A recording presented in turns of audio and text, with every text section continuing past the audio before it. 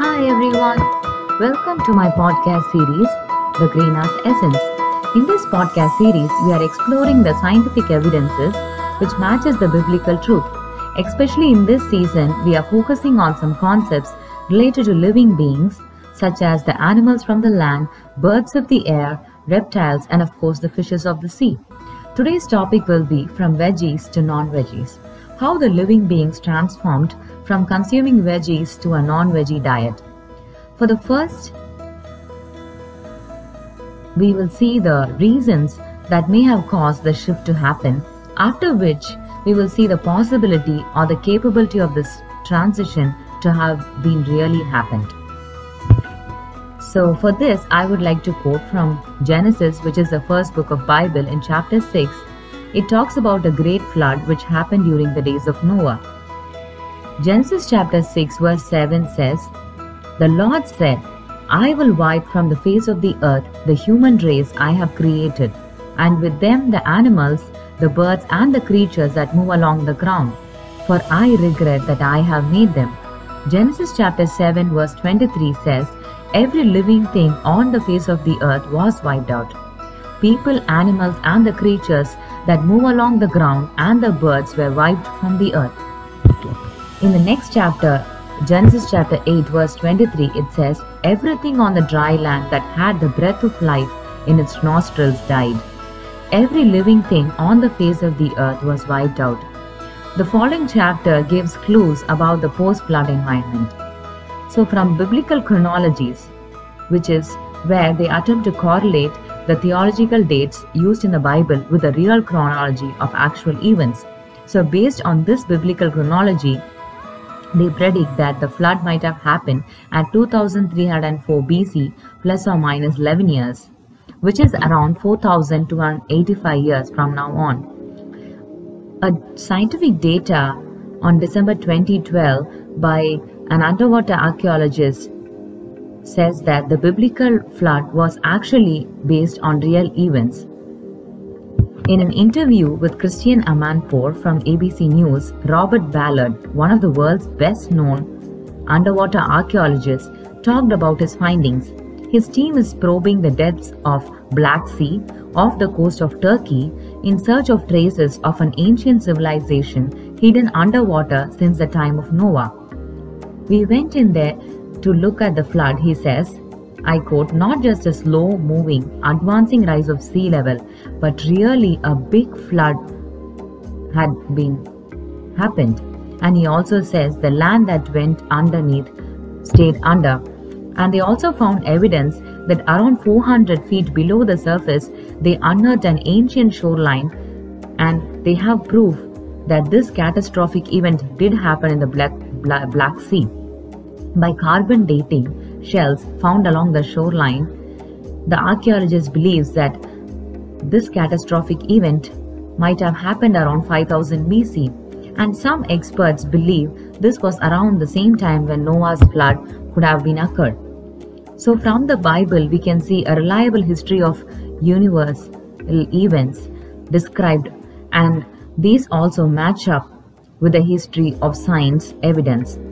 Using the Bible, we have a chronology of events, and according to which the flood might have happened around 4359 years ago. It is also interesting to know that the time Noah spent in the ark was 365 days, which is one solar year, according to the calendar, which is quite a long time. But I know that we can definitely relate to this because we have been under lockdown. As Noah was in the ark, we were in our houses due to coronavirus in 2020. So now we can see the other side of the coin. Okay, if this flood really happened, how did it influence the living beings on the earth? From the Bible, before, as I read in Genesis chapter 9, it says, "Everything that lives and moves will be food for you." So in Genesis chapter 9, God says, "Everything that lives and moves will be food for you. Just as I gave you the green plants, now I give you everything. But you must not eat the meat that has lifeblood still in it." Here we see the post-flood situation where God changed the whole scenario which impacted the long-lasting impression on the feeding behavior characteristics of every living person on Earth. Now, as to clarify this fact, whether really such a change can happen among animals, changing from veggies to non-veggies, changing from herbivores to carnivores. So, from scientific research reports, we have some examples for this. For example, whales are a good example of carnivores which actually evolved from herbivores. Their ancestors were artiodactyls and presumably ate plants. There used to be another group of ungulate carnivores called the mesonychids.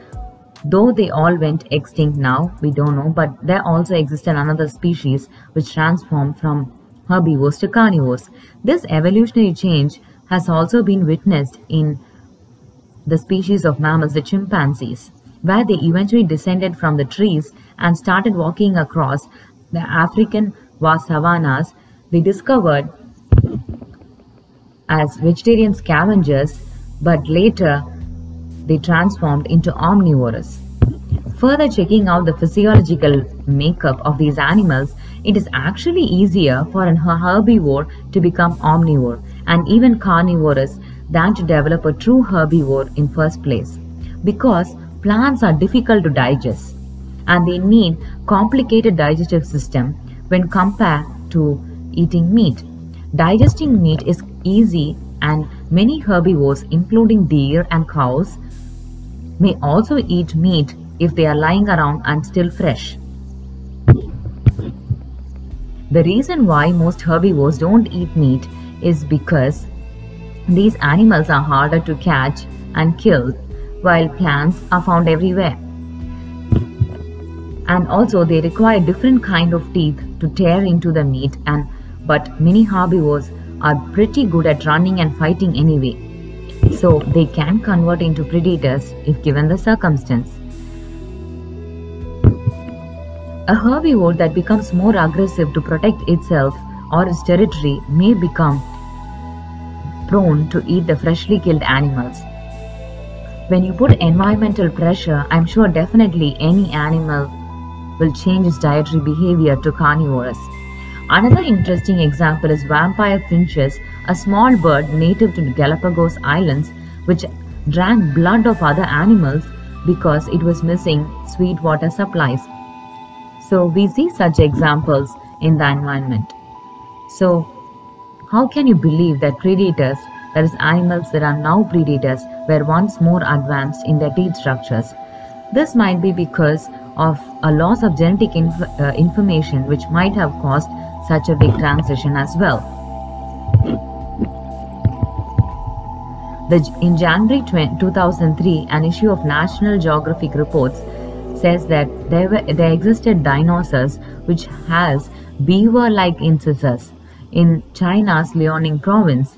So these actually were vegetarian. So the dinosaurs were also vegetarian in the beginning and then degenerated enough in their dental structures for eating meat.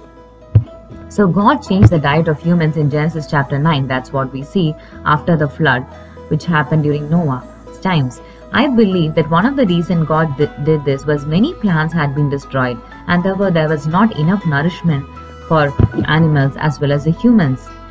So the nutritional value had to be somehow compensated, and that's how meat eating practice came into evolution. So from another scientific evidence, we also see humans in Paleolithic times ate a much more plant-based diet than now.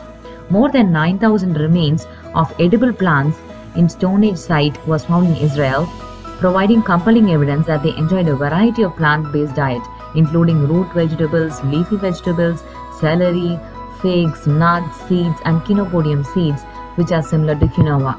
It was also reported that the environment of our planet has been changing from years together.